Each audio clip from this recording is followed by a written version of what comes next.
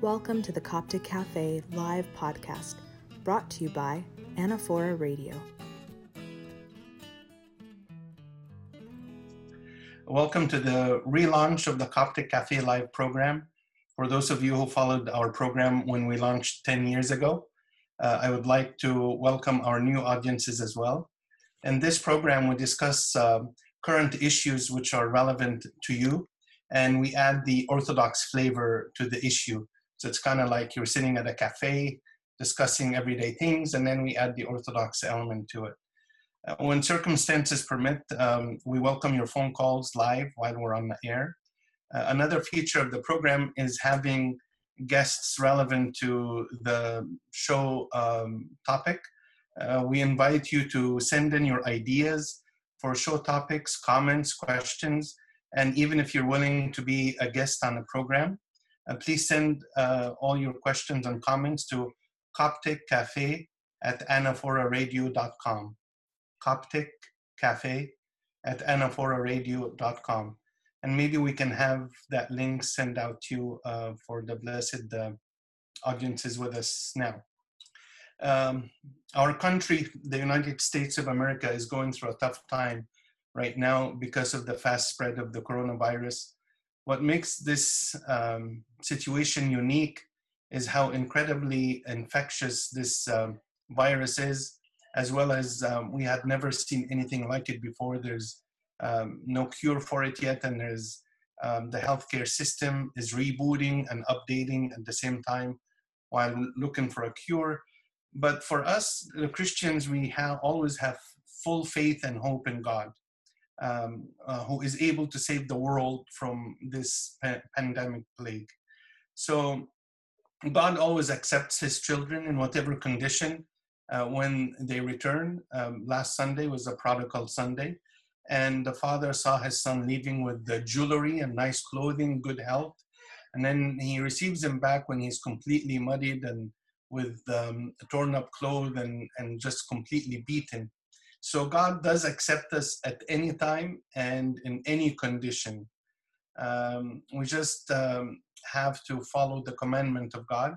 I'm very hopeful and know that this will pass, and because God is in control, and he has given us the tools to face difficult times. This is a time for us to return to God. The Lent season is traditionally good to increase our spiritual reserve anyways. So this is a time to increase our prayers, our Bible reading, go into a deeper relationship with the Lord. Another feature of the program is to have live guests, and we are blessed tonight to have Father Anthony Paul. Abuna, welcome to the program. Thanks, Abuna. Of course, I don't need to introduce Father Anthony to you. He had served here with us in the Diocese of Los Angeles, Southern California, and Hawaii under the auspices of His Eminence Metropolitan Serapion.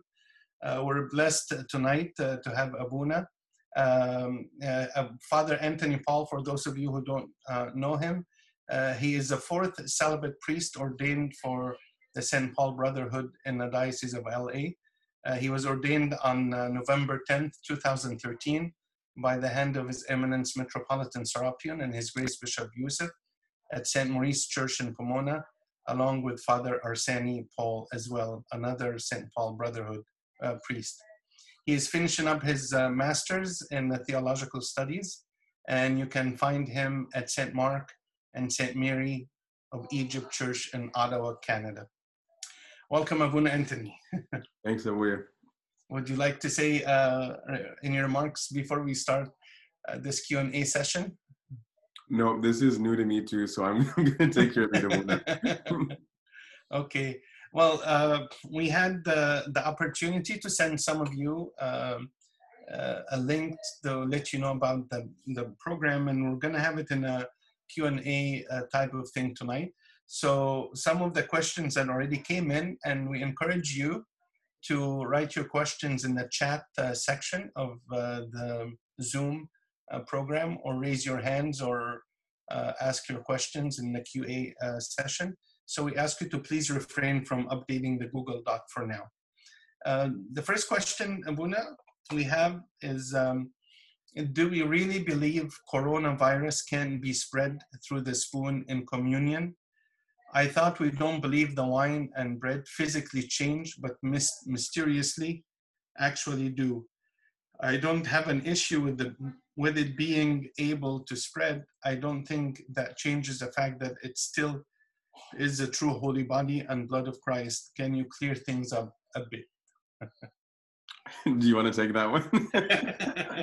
I'm just a moderator tonight, Yabuna.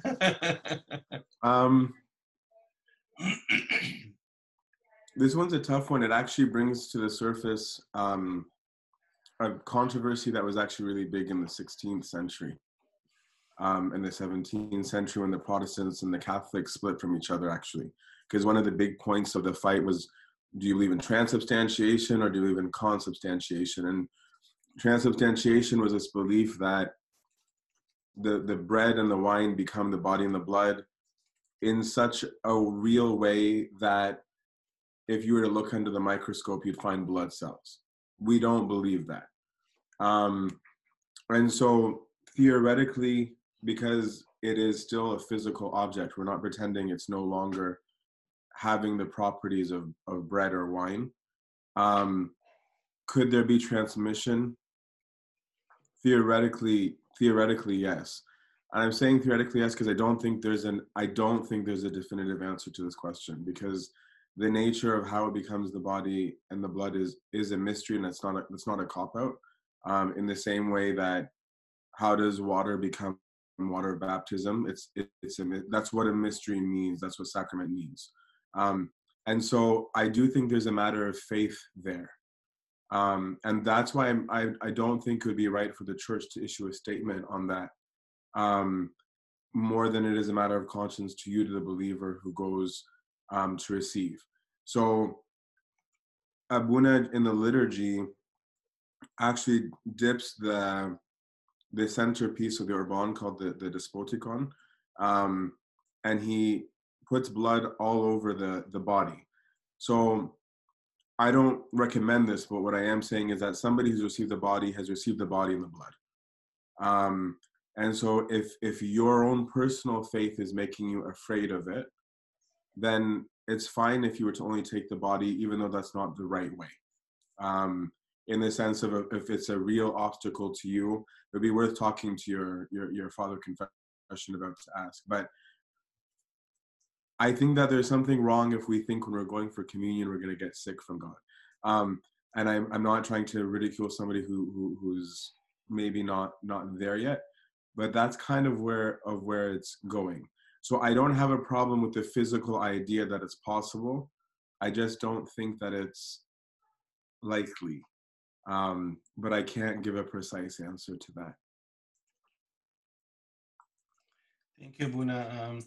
If I may chime in, Please. Like Yotzek said, it's important to have the faith when you're approaching the mysteries, and this is a true body of Christ and a true blood, and we cannot, under any circumstances, believe that the source of the eternal life, really, because Christ says, unless you eat my body and drink my blood, you will not be able to live forever. Or we can't live in the kingdom of heaven without the mystery on earth of the body and blood. And like you mentioned, Abuna, many times we go to the hospitals and we give the sick the body and the blood mixed together, because that's the only way we can commune them. But in the church, we certainly do take the body and the blood. And like Yotzek said, if you question that, you really need to sit with your father of confession and have a serious talk about it. The second question we have is, with everyone trying to predict things from the Bible due to recent events, how am I supposed to react? For example, a lot of people are saying God is mad at us, but how do we fix that?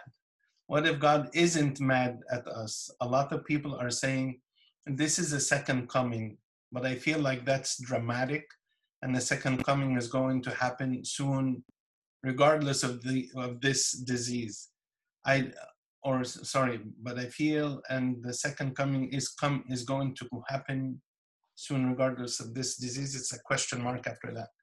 I don't understand how I'm supposed to react to the virus, and if everything that people relate this to in Bible are correct or not. Mm-hmm.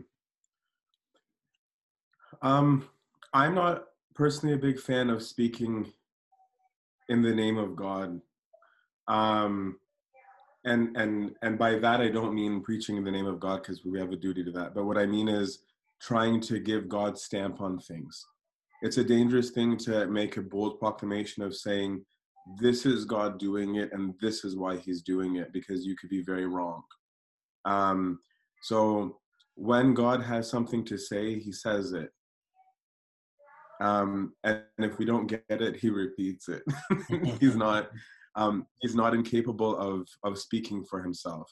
So I'm not big right now at all on saying, oh, this is because God is upset with us, or this is in response to some legislation that got passed, or this is because we have absolutely no idea. That's on the one hand, is that speaking in the name of God isn't fair. B is that, what if it's not even God? And by that, what I mean is, God gave us free will on purpose, and it's real. It's not fake. And so human behavior has consequences, not just on individuals, on themselves, but on everyone else. And so if we pollute, for example, I know we use example a lot, but if we pollute like crazy and we put a hole in the ozone and cancer becomes a normal thing because of it, we can't say that God was angry at these people and gave them cancer when actually it was our behavior that caused it. So that's when we've got to be very careful, because sometimes God is doing something actively, sometimes he's not doing something actively. Discerning the two can be very difficult. And so I think all that we're called to do, as always, is to live the gospel.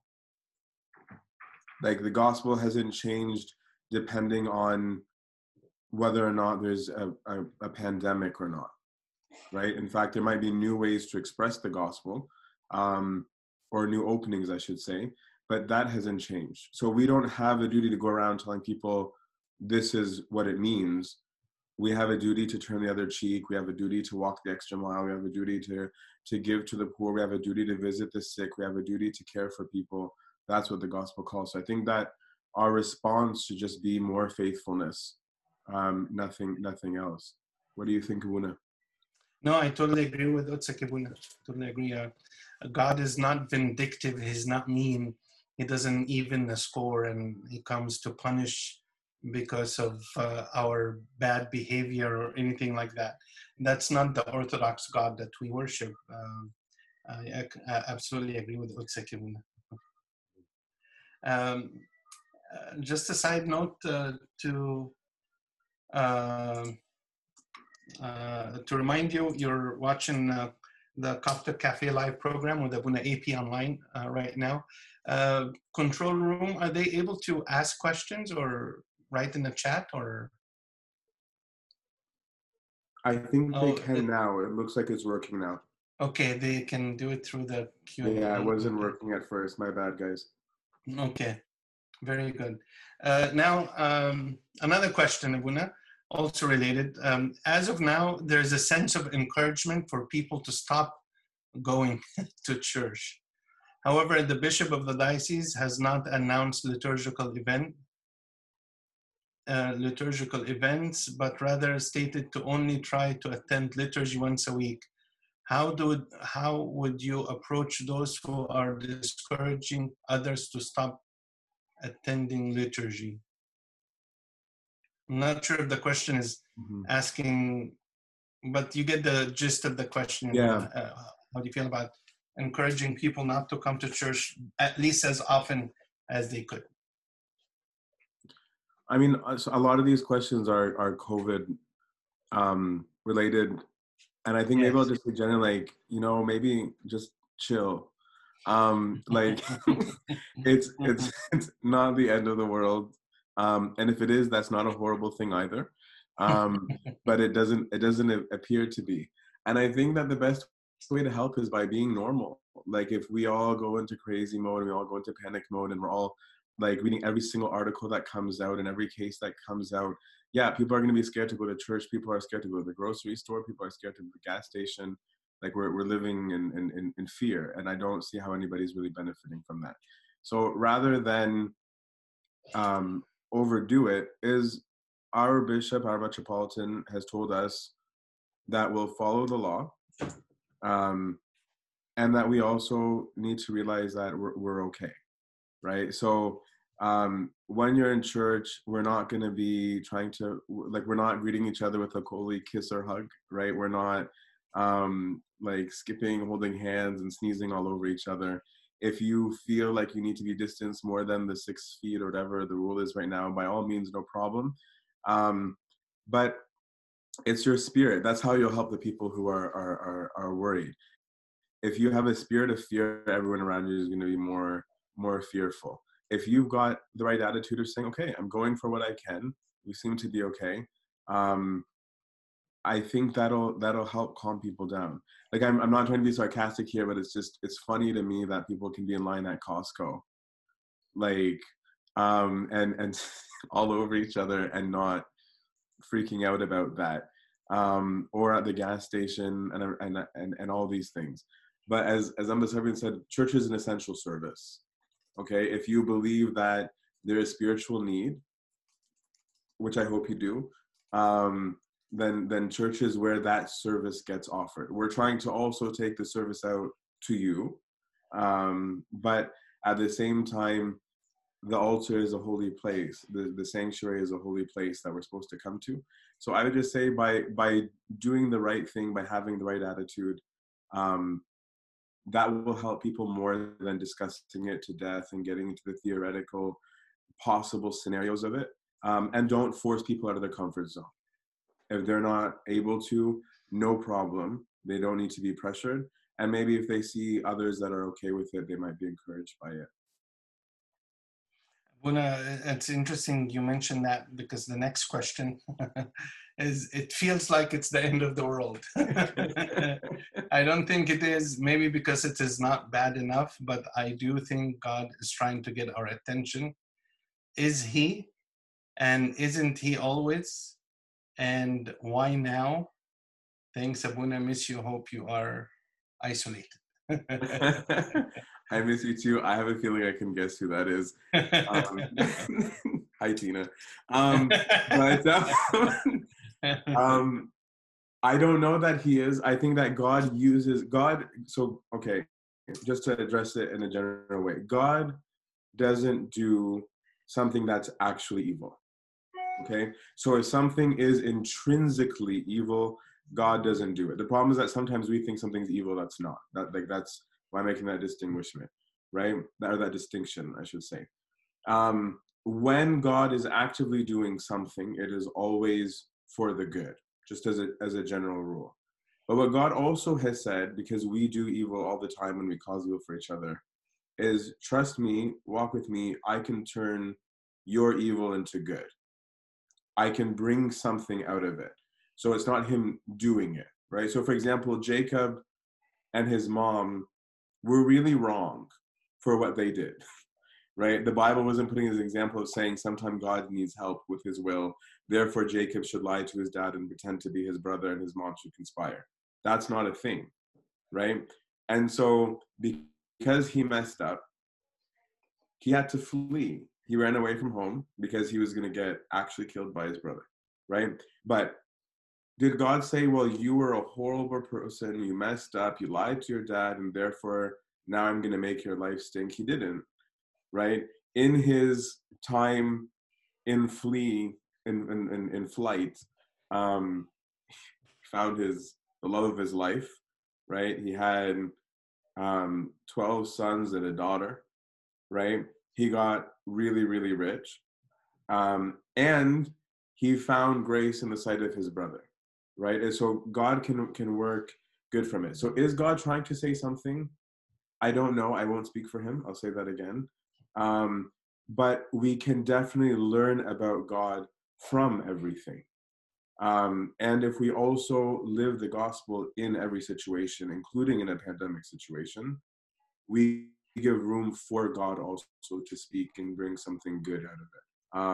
So I'll stray from trying to say what God's doing. I don't know. I can't speak for him. I'll only say that if we do the gospel, we'll hear him clearly. Okay. The next question, actually, there are several questions of similar asking. So I'll give Utsak the gist of the questions. Okay. How do I respond to this question? I am asked if you believe in such a powerful God, and and you believe that Jesus can prevent all issues. How come churches took precautions against coronavirus, such as not allowing giving one another a holy kiss and asking seniors to stay home? Is the virus stronger than the Holy Liturgy? And another one speaks about the sovereignty. I've been reading a lot of God and how he truly is the Almighty. All must go through him and come from him. When good things happen, we say things like, oh, this must be from God. God is so good. But when bad things happen, we are carefully to say, God allowed, capitalizing the word allowed, this to happen. However, doesn't his sovereignty cover all things good and bad? His will is his will in all things. Are we all just too scared to say that bad can come from God as well? Or is bad truly just allowed and done through sin, and he makes it good because he is good? He is good, yeah. Mm-hmm. So basically, if God is powerful, how come he doesn't stop these things? Right.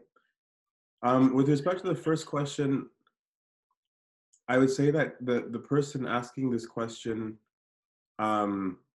seems to have this thought that liturgy or spirituality is magical, and that's not what we believe, right? So if I believe it's magical, then I think Abuna is waving his hands and saying magical incantations, and we're all there, so we're in the magic, and so we've got this like force field around us, and therefore if we greet one another with a holy kiss, I'm not going to get sick, etc. And so when we're saying that we take precautions, we're acknowledging our human condition, because it's not God coming in to override the laws of nature for a special club that he has, right? If it was true that this magic happens only in church, it wouldn't be only in church, it would be everywhere. It would mean that a Christian could never get sick, or it would mean that a Christian could never get bruised, or a Christian could never be harmed or injured, because then the same question would apply of not just if God's so powerful, then why is a virus stronger than Holy Liturgy? I would say, is the virus stronger than God, because all human beings are able to get viruses, even baptized ones.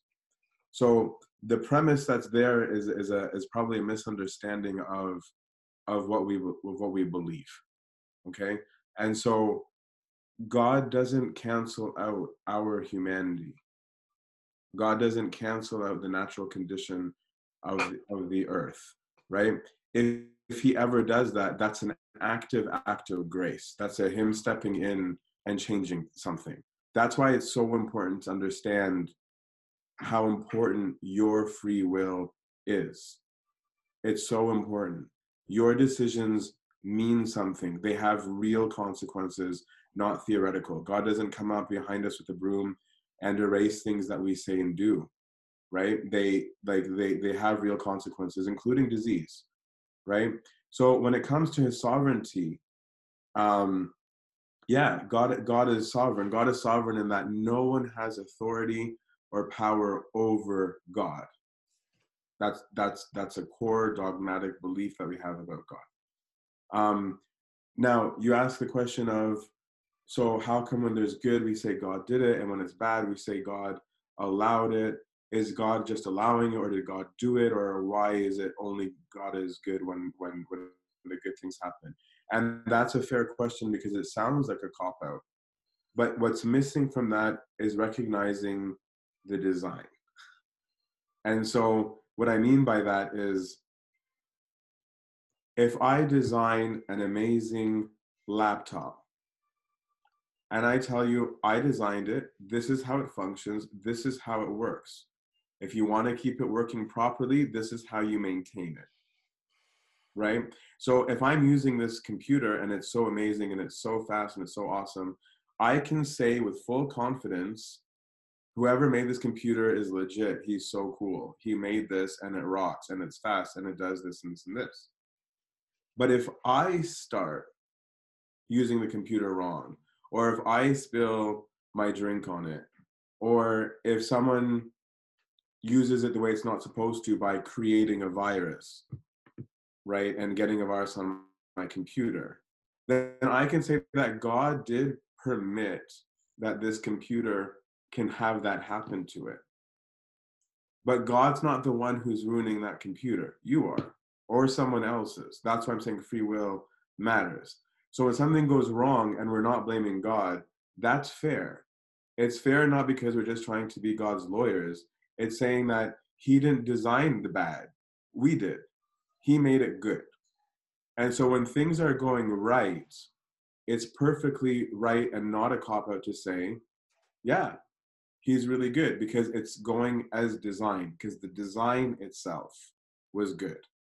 That's a really, really important differentiation to make. That's something that's, it's like how health is good, right? So we don't spend a lot of time when people are healthy being like, oh, wow, what an amazing body, I'm healthy, right? But it is good as it is. Health is good. Disease is when something has gone wrong with health, which is good, right? That the health part was good, the disease isn't, because the disease was breaking something good. So God's sovereignty is that he made it all, and he made it with a perfect creation. There's nothing that he made that was evil. But when we choose to do something wrong, it has consequences on ourselves, as we said, and on others. And so we can't blame that on God, and it's not a cop-out, right? I earlier was differentiating, though, that some things we might call bad that aren't bad, right? That we feel as bad, and that might be God. So does God give out bad things? Yes, but they're not intrinsically bad. So, for example, in the Old Testament, there's a place where God says himself, is there not an evil that I haven't done? God says that, right? And he's not saying, oh, list me some wrong thing and show me if I haven't done it. He's saying these things that you don't like, it is me, right? In the same way that a parent, but this has premise to it or preface to it, that I have a relationship with God, right? A parent, if they see that their kid is in grave danger and says, you're not allowed to go there, I don't think that kid is thinking, oh, wow, what a wonderful parent. They're not letting me do what I want. They're viewing it as the evil, horrible parent who said no, right? If right now, if the government is saying you're not allowed to do these services, we don't like it. Whereas the government is viewing it as, I'm doing this for your own good. So there are some things that God does actively do to us that we might feel as negative but aren't.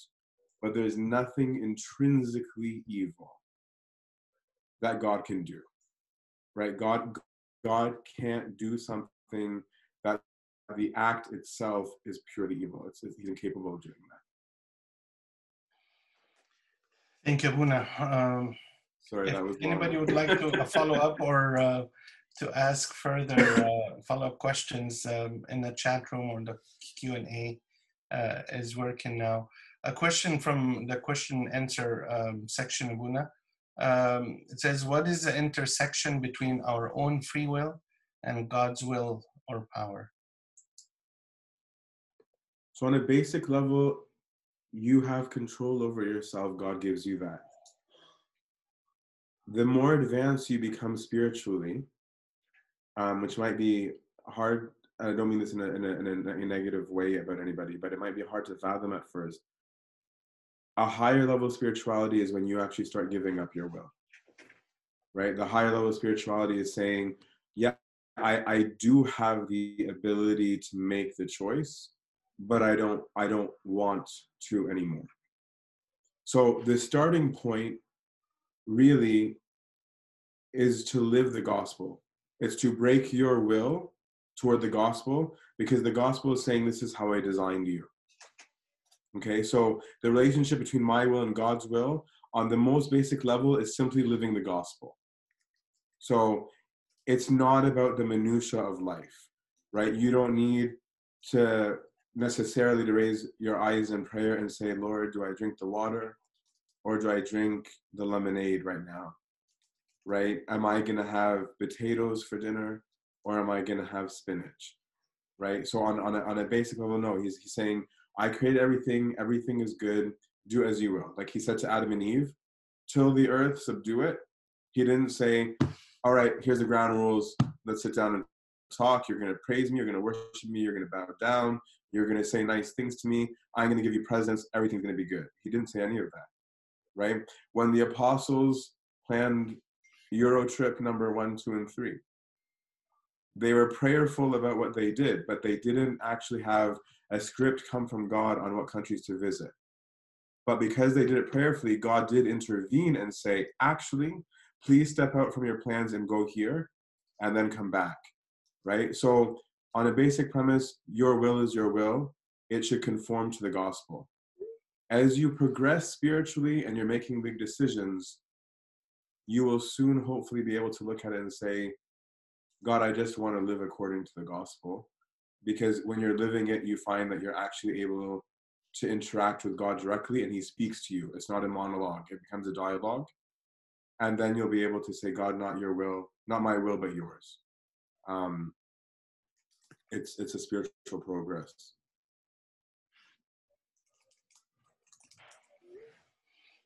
There is someone that followed up on that question and says, how do you discern between bad things done by God and other bad things that happen?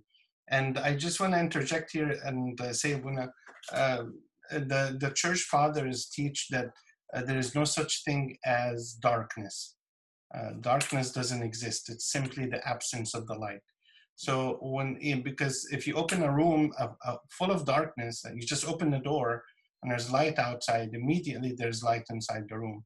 So they define evil or bad things to be the absence of the presence of God. And that's because God is not going to participate in sin or in evil. So we have to accept that sometimes evil comes externally.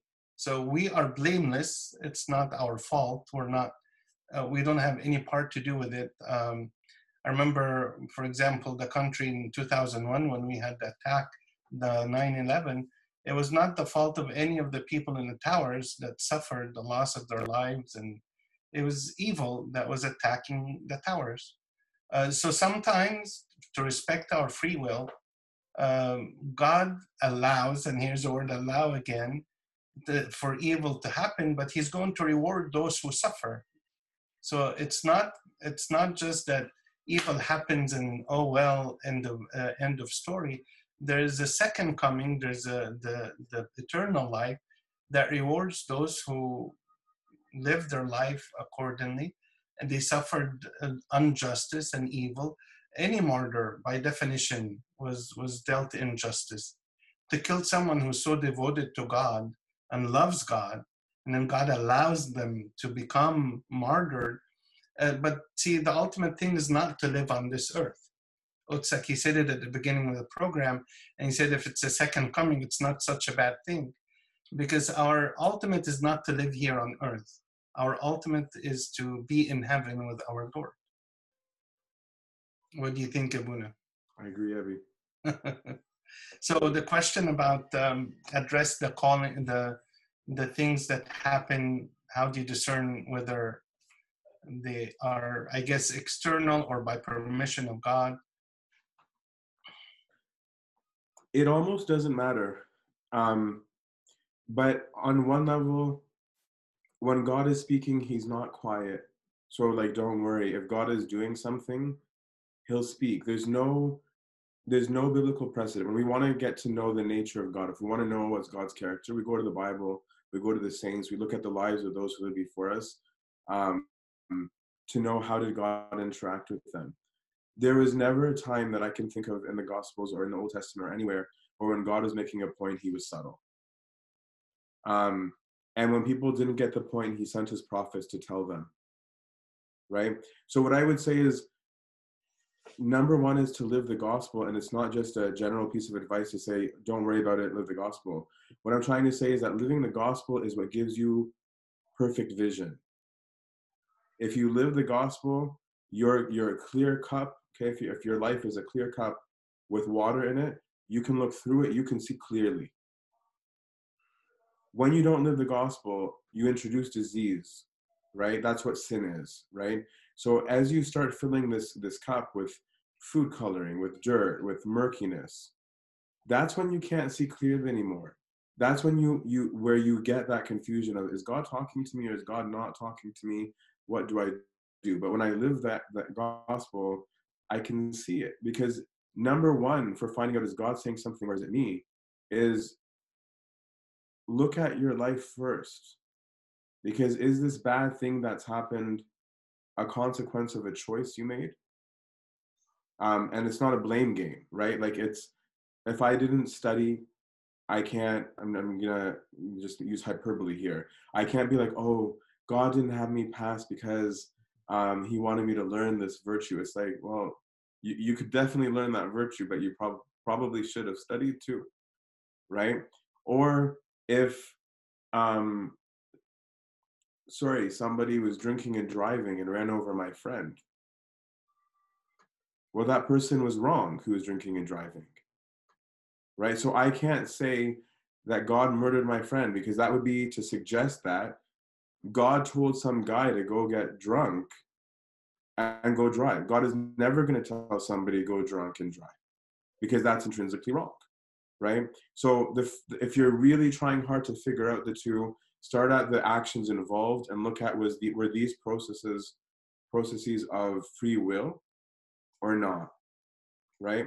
Second is, again, when God wants to say something, he'll say it, right? Be prayerful. Ask him, Lord, are you telling me something? I'm not sure. If you are, confirm it. Tell me it, because I'm not sure. I'm meditating on the situation and I feel like I'm learning this. Are you speaking to me? Right? Turn it into an actual prayer, because our relationship with God is real. If you deal with God as an it or as a what, you're not going to have a relationship. When you start dealing with God as a who, now you can have a relationship. Now you can actually start having an interaction and hearing.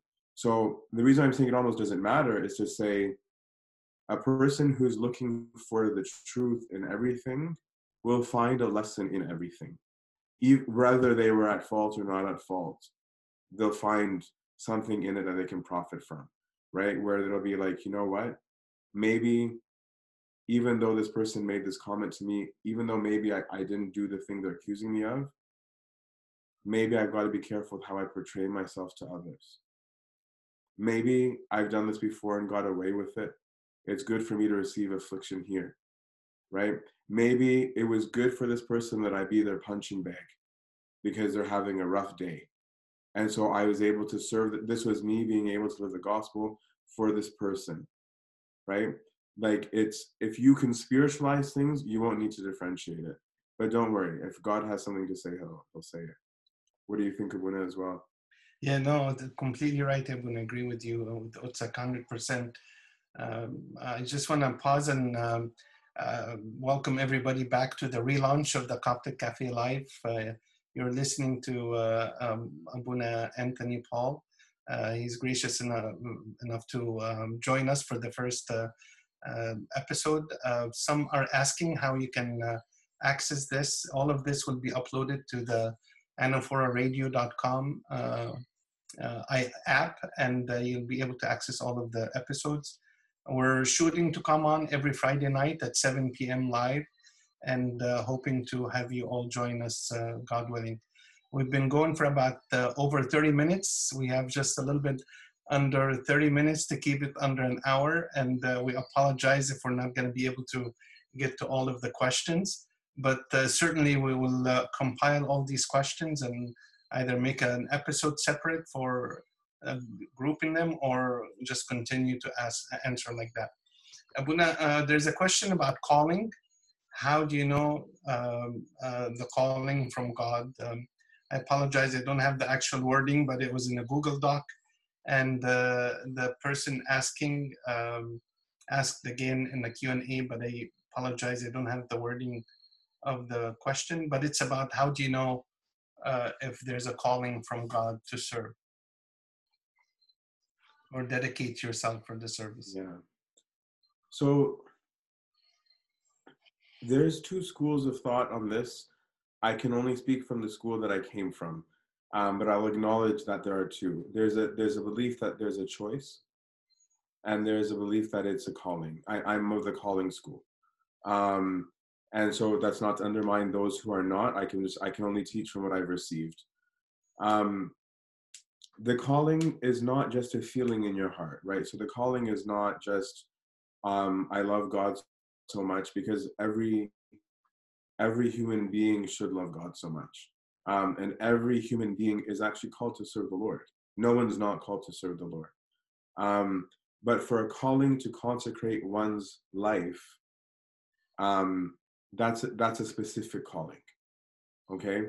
And so I think a more humble approach is to say to God, I want to be yours in whatever way you want me to be yours, because God really does love every single one of us. So God's not going to want us to live a life that doesn't match who we are as people, right? So part of it is actually being really honest with yourself, Yeah, right? excuse me, If you're excuse me go for it, Abuna, please. a second, but I found the question, and it does ask about how do you know how much of it is my own choice will versus, so Utsak, you're on along the same line, so you can answer that. Okay, thank God. What is a calling? How much of my calling is my own choice will? When St. Paul says, walk worthy of the calling with which you were called. I don't know how to interpret this. Sorry to interrupt you. No problem. So number one is to be honest to the gospel, right? Like that's why, like, we're Christians. If we're not living the gospel, we're in big trouble, because that's the mark of a Christian. They will know that we are his by our love. And then he explains to us how to love. When he says, how do we love? He says, keep my commandments. And they say, what is the commandment? He says, to love one another and your neighbor as yourself. And then he gives a Sermon on the Mount and says how to do that. So number one, I have to live that, because I can't be fake, right? Otherwise, I'm just being romantic, right? Otherwise, I'm just that guy who's like telling the girl, you know what, I'm going to give you everything. We're going to be so rich. We're going to travel wherever you want. All your dreams are going to come true. And it's like, that's cute, Habibi, but not likely if you're struggling to get through midterms. So how about you be faithful, right? Start off by being faithful. Then, and always put it in prayer again, of saying, God, what do you want from me? Because everyone has a calling, okay, in the sense that God has use for everyone, right? Our first and foremost calling is Christianity, and that's what St. Paul is talking about when he says, walk worthy of the vocation where they're called. Of saying, you've entered a new covenant. You're entering into this sacrificial thing that our Lord has done to fix our relationship. And you weren't able to fix it. You didn't make yourselves. God made you because he loves you. And so he's saying, show him that you're faithful to him choosing you. That's why he says that to be worthy of the vocation to which you're called. He's saying, you didn't call yourself. You didn't bring yourself into existence. You didn't start the relationship with God. He started it with you. Show him you appreciate that, right? Show him you love him back, right? And so otherwise, it's like my dad working day and night for the clothes on my back and me kind of spitting in his face and telling him it's not good enough. I'm not showing the worthiness of this grace that I received from my dad, right? So it starts off with that. But then you've got to be honest with yourself. Somebody, for example, who can't control his desire or her desire for someone of the opposite sex. Is celibacy a really good idea for you? Probably not. But what's more important is that sexuality is the natural design, right? That's how we're designed. So to me, if you're thinking about not expressing sexuality the way that God designed, you're living in a way that's against nature. And if you're going to live in a way that's against nature, you're living supernaturally. So I wouldn't want anyone to do that without being called supernaturally to do something that's not normal, right? Especially in a world where, let's be real, it's hypersexualized, right? So it's about being honest with your gifts, right? I'll get a little bit vulnerable here. I had no desire to serve, right? Some of you who know me in the diocese, I went to the monastery to be a monk, not to serve in LA diocese. and God didn't want that for me. That's the thing. It's important for us to ask God, what do you want? Of him saying, no, I want you to be celibate, but I don't want you in a cell right now. I would like you doing this right now, right? And if you can look at God and say, okay, whatever you want is good. Thank you for allowing me to participate in you. You'll be at peace, right? But if you're not living the gospel, you won't hear him. And if you're trying to be something because of an image that you have of it, that's not honest, right? If it's, I want to have that uniform, or I want to be the guy who does that, or I want to be the person who stands here. Those are all normal, just so you know. Those aren't weird, like, temptations. But that's not the essence of those things. So honesty and looking for God. And when God has a particular calling for you, then he'll say it. If he doesn't have a particular calling, then our calling, first and foremost and always, is to be a good Christian, is to live according to the gospel, and to live according to his design, which means to go about it the normal way. It would be to get married, to have a family, to fulfill his will in everything. Because whoever is faithful with little, he'll make faithful with much. That's why, thankfully, we have incredible people of every type of calling. We have incredible married people who are saints. We have incredible celibate people who are saints. We have incredible youth who are saints. We have incredible children who are saints, right? There's saints that came from every single walk of life by simply being perfect in the calling to which they were called, right? So start with the gospel, let God say his thing. I'm sorry it took so long to answer that. No, Abuna, you're the most qualified and perfect person to answer that question. Abuna, there's another question from Mariam Hanna. She didn't indicate which church she's from. Abuna, we miss you a lot. Can you explain the difference between denial and blind faith? I miss you too, Mariam. Say hi to the whole crew. I'm assuming what you mean here is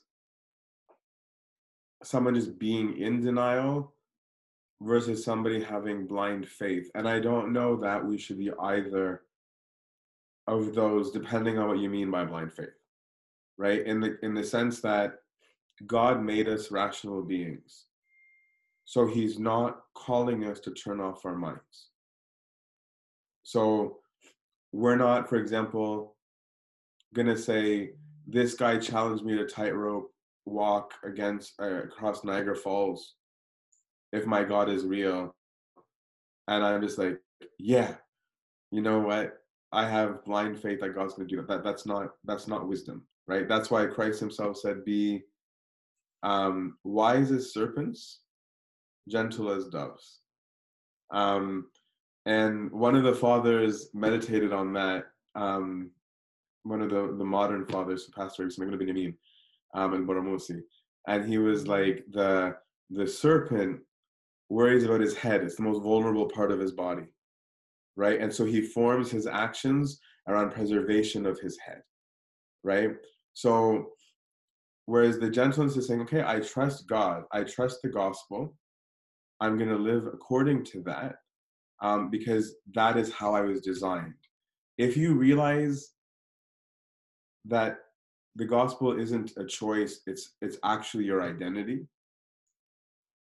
then you're not going to struggle with this idea of choosing, because it's already who you are, right? And so you become cognizant that you could get hurt, but you say, I'm still going to do what's right because it's right. I don't know if that answered it the way you wanted, because I'm not sure that I interpreted the question right. So my bad, Mariam, if I didn't.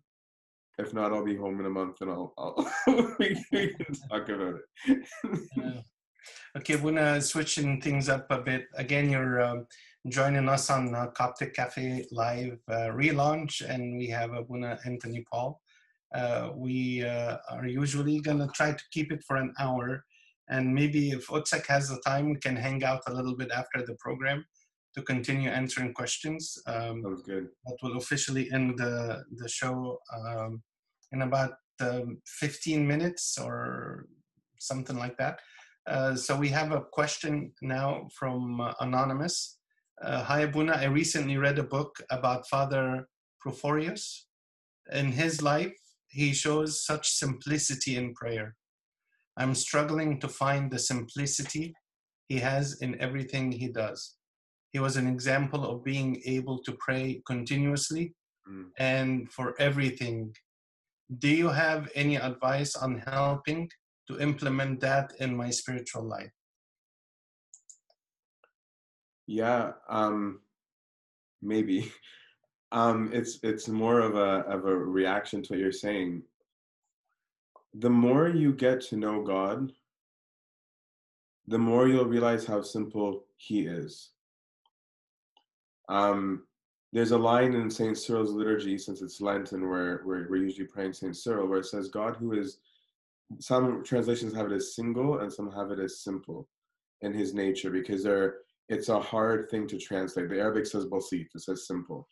And the meaning there is not just as in like, oh, he's just so simple. It's in saying that he's not complicated. He's not heterogeneous. He's not many molecules put together. He is just what he is. Why is that relevant to you becoming simple? Is that for God, goodness is an identity, right? And that's actually what it is supposed to be for me and you. And so if all I look for to do in all circumstances is just that, I won't think too much about things. I'm not going to sit there calculating the outcomes. I'm not going to sit there thinking about what somebody thinks or doesn't think, or what this guy is going to do, or what that might result in. And if I say it like this, then the company is going to say this. And then I'm not saying don't be wise. I'm just saying the more you're always just doing the right thing, the less you're going to think about things. And the more comfortable you are with God himself, when you come to pray, you might start to find that it's weird to ask for things, right? Because you're going to start being like, what do I know? I'm asking for this, but maybe it's not even good for me. I'm asking for this, maybe it's not even good for them. What do I know? And so even your prayers will start to become, Lord, you know all things. You see their suffering. Help, Lord. Do you, and show me what you want me to do in your name, right? But you'll find that even you don't have as much to say about things. And so the simplicity comes by not thinking too much about things. So a good practical place to start is a thought inventory. Whenever you have a chance to notice your thinking, stop and notice it. What am I thinking about? Am I planning stuff? Am I strategizing stuff? Am I trying to solve something? Where are my thoughts? Am I thinking about me? Am I thinking about others? Am I thinking about problems? Am I thinking about good things? Right? That's why St. Paul says, whatsoever things are true, whatsoever things are pure, whatsoever things are lovely, whatsoever things that bring joy. All of these things, just think about those things, right? That's why both Pope Shenouda and Pope Kyrillos, we celebrated both of them in the last week. have famous quotes about not thinking too much, right? Pope Shenouda said, put God between you and your problem, right? He was famous for saying that. Pope Kurdos has the famous saying of kun mutma'innan, be very, very assured and do not worry about anything and give it to God and actually do that, right? You'll find that life is so much more simple.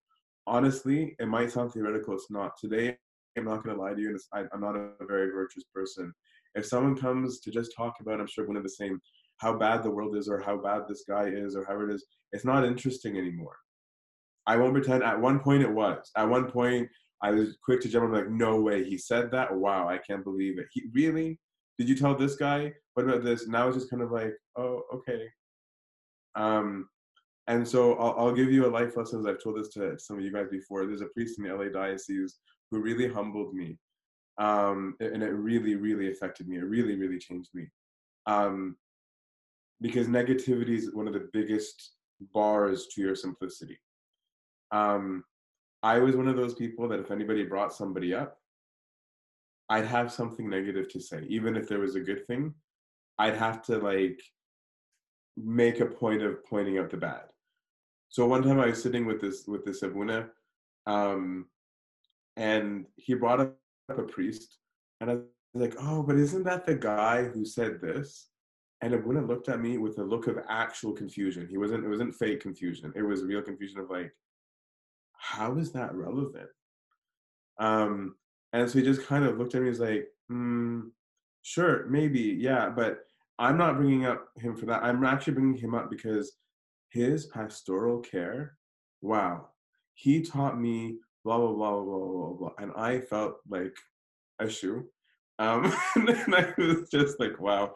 And then it made me start to notice that I do it, which made me like, okay, I'm not going to do it this time, right? And then it made me want to speak about the good the way that he speaks about the good, right? That it made me start to become sensitive to gossip, sensitive to unnecessary speech, sensitive to putting people down, right? Where it's by seeing that. So work on virtue, work on the good, pay attention to your thoughts.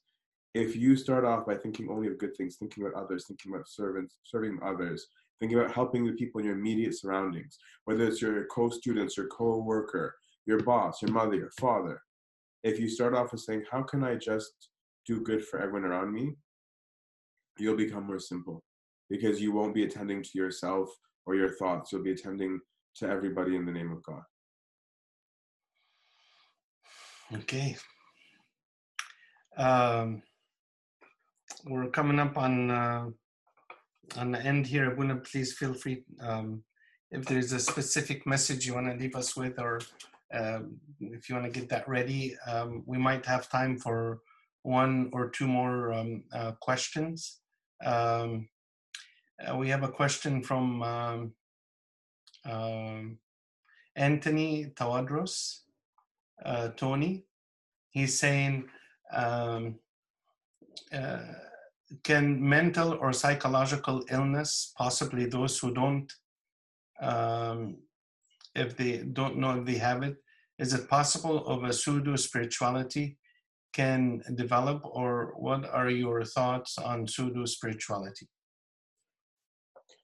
So I don't know if pseudo spirituality refers to a particular kind of pseudo spirituality. So forgive me if I don't answer it properly. I'm taking pseudo to just mean fake. And yes, definitely. And it even happens a lot. Where a person either is mentally ill or they're taken by their ego. And so they might appear outwardly to be extremely religious, and it's not a real spirituality. It is possible, and that's why the necessity of spiritual direction is a necessity, and to me not really optional. Theoretically it's optional. I just don't think it should be, right? Is that it's helpful to have that outer mirror that helps bring you in line with something that's true, because somebody can also start off wrong and be corrected and go right and actually become out really, really good and really, really strong. So even if a person starts out with a pseudo spirituality, it's not fixable. But yes, it's possible to as a bare minimum. Okay, maybe you can, Otsak, share with us, someone is writing, can you share something about His Holiness Pope Shenouda III and Abuna Faltaos, since today is their feast day? I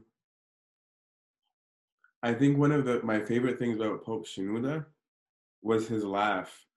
In that I think a lot of us have this this theory that if you become more spiritual, you become more miserable, and that you're not allowed to smile, you're not allowed to joke.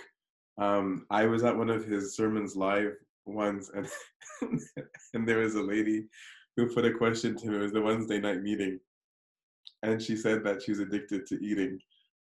So she was like, I eat everything, I eat nonstop. She was like, I eat when I'm cooking, I eat when I'm not cooking, I eat when I'm cleaning, I eat when I'm doing anything, I eat when I'm going for a walk. She was like, I just constantly eat. And Pope Shenouda had this serious face on, and then he said, I will never forget it because everyone was laughing. He goes, I'm a little concerned about the person you're sitting next to in case you eat her. And then he took it seriously and he answered her and he didn't belittle the question. But it was refreshing. It was very, very refreshing to see that you're allowed to be yourself, right? That spirituality is not a cancellation of your personality. Abuna Faltaos, I think one of the beautiful things about him was if you work hard, God notices. It's not that God rewards you. It's not reward in the sense of you earned it. You did these task lists, and God makes you get bonus points. But for those of you who have read his story or seen the movie of his life, which if you haven't, you really should. It's extremely well done.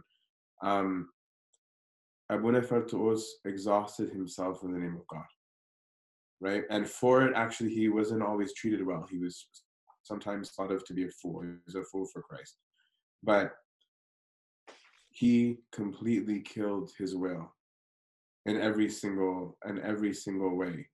And so God became even more present, right? That those who suffer in his name for the sake of righteousness, God is with them. And I think that Abuna Faltaos is one of the best models of that in our time. And we have beautiful movies that they created for both of them that are very, very detailed and teach you more about their life and their attitude. I'm going to move along. There's a question here that's I think would be relevant to many. What is the most effective way to break a bad habit?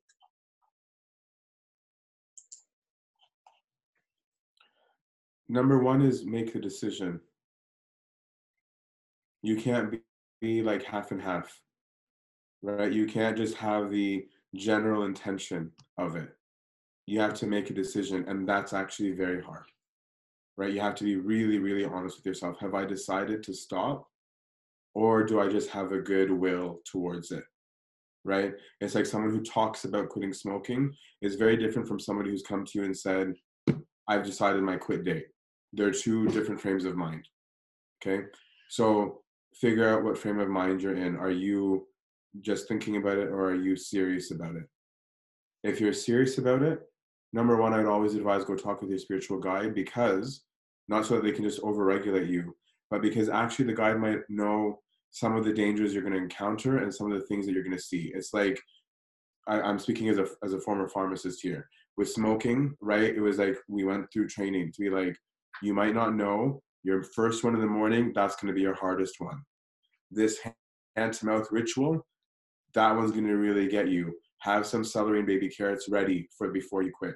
The person who knows the guide is able to kind of help you with what might come at you that might threaten your resolve, right? So that before you've even made that crossover, you've got a companion, you've got someone that you're accountable to, you've got a plan, you've got support, you've got strategy, you've got all of that with it. Second is to actually implement it, right? To give yourself a rule, right? With the guidance of your spiritual father. Sometimes that's a schedule, right? So for example, when somebody's like, oh man, I wanna start, I'll give you an example, cussing. Let's say you want to stop cussing, right? If you want to stop cussing, okay, you make that decision. 2, stick to it. So I'll use a word. I used to use the word retarded, okay? And I thought it wasn't a big deal. I thought it wasn't anything. And then somebody whose sibling actually is retarded was so offended when I said it that I was just like, wow, I didn't think about it that way. I want to stop, but I'm used to saying it at like everything, right? So after making the decision, once I would do it, I would actually out loud where I was, no matter who I was. I didn't care if they were Christian, non-Christian, what they thought of me. I'd be like, wait, I said that word. I decided I'm not saying that word anymore. Guys, whenever I say that word, call me out. And I would immediately replace the word, right? So now I had a support and I made myself accountable, right? Regardless of whether people are using the word or not, right? So that now every time I did it, I was uncomfortable, right? And so it comes out. So a particular habit has a particular guidance, but I say make the decision, get the guidance, have some form of formal commitment, not a theoretical commitment, something that's tangible, and have people around you to support you, not only a spiritual guide, but even friends to say, I have decided to not do this, I need your help. Even if it's uncomfortable. Okay, Buna, thank you very much. There's a question that I promised we would answer on the air, and it has to do with, it's anonymous. How can this will probably be our last question, and then if we want to continue after the show, people are most welcome to stay on. How can I continue to grow my spiritual life if I'm not able to attend church meetings and liturgies? That's a good question. And I know my home church is completely closed right now too, and that's difficult. One is to still come together as community, right? This is one of the times to find out that church is not just the building. The building matters. I'm not taking away from that, but that church isn't only the building. And this is maybe where you find out whether or not your friendships and relationships, even with people in church, are actually spiritual or not. Because if they are, it shouldn't be uncomfortable to tell your friends, guys, since we don't have youth group, what do you guys think of doing like a live hangout session and reading something together? Why don't we have an online book club? Why don't we do this spiritual activity together? So there's still a group aspect that can happen, right? There was a servants meeting an hour ago that I was on the line with, and the servants were amazing. They're strategizing about what can we do to bring church to you. So your servants have a responsibility to you, and you to the kids you serve if you're a servant that's on here. But I would also say you have a personal thing that you should already be doing, right? That whether there's a coronavirus that's prohibiting us from getting together or not, of do you actually read the Bible at home? Do you actually pray regularly, or were you only praying on Sunday at liturgy? Or were you only having any spiritual content only at youth meeting? Because no problem, but now you know maybe there's more to it than that. Maybe you should be reading more at home. And in fact, I would suggest that you should be. Because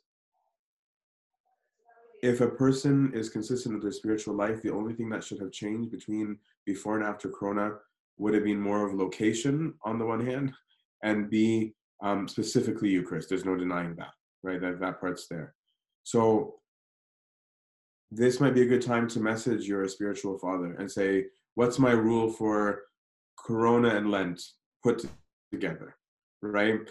What's going to be my program? It might be good to message the servants and say, what are we going to do to keep us together in this time? I am ready to participate, right? I'm ready to encourage. I'm not going to be the one who's like, who's going, how many, that's not cool. No, be a participant. It's Lent. Have a spiritual book going, right? Choose something. Call up a bunch of friends. Like we're gonna attack this book together, right? If you're looking for suggestions, go for it. There's audiobooks online of a whole bunch of things that it can be you guys putting something together. I was suggesting to the servants, because I was in a situation where I didn't have liturgy for a period because of where I lived. And on Sunday morning, I would play the liturgy. I would pause it to do the doxologies of the saints of the day and the readings of the day, because there was no live streaming at the time. Where it's like, do that. And what you'll find is God is very romantic. God is so romantic. When you are going out of your way to spend time with him, because you're in a fix where it's hard to do it, he gives you way more grace, right? There was a period where I had to pray in the bathroom because I was living in an apartment where it was just awkward to like the setup, and I felt weird about being able to pray with who I was with. Honestly, those bathroom prayers are some of the best in my life. And my point there is not to say go to the bathroom and pray. My point is to say God came to meet me there because he saw that I was saying, God, I just want to make sure I talk to you. So if you have that spirit with God during this time, get on it. Have your rule, message your Father confession, message your servants, message your friends. You'll find that you might even feel closer to God than you have in a while. Can you Thank you very much, Abuna. Thank Thank you, everyone, for participating. We have come to the end of the relaunch, the first show, the relaunch of the Coptic Cafe Live program. We hope to come on every Friday night at 7 p.m. to fill that youth meeting hour that was so crucial to the churches until we are able to get back into the church and resume our activities and services. At that point, we might just move to a different night to allow you the opportunity to attend your own youth meeting and then continue to have these discussions.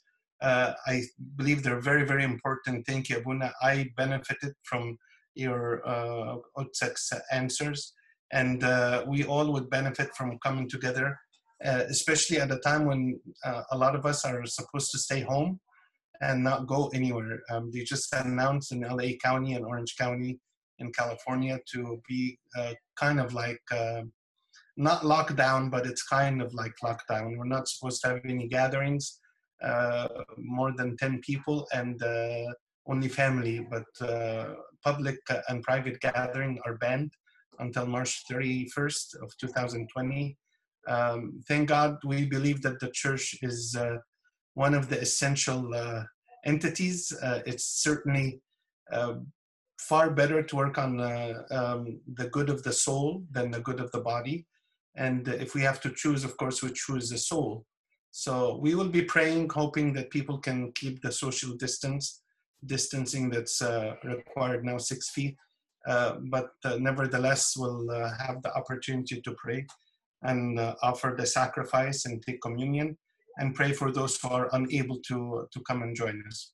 But anyways, this has been the Coptic Cafe Live program relaunch. We look forward to seeing most of you and all of you, but see most of you in person soon. You're going to receive a survey to give us feedback program and the format. And also you're welcome to write your comments, your questions, your if you wish to come and appear on the program and discuss a topic with us, send all those comments to copticcafe@anaphoraradio.com. So thank you all for joining us. Thank you, Abuna. Abuna is going to hang out for a few minutes to answer more questions. But if you need to leave, we ask you to depart in peace, and we'll keep this going for a little bit. Thank you, Abuna, for joining us. It was a great pleasure.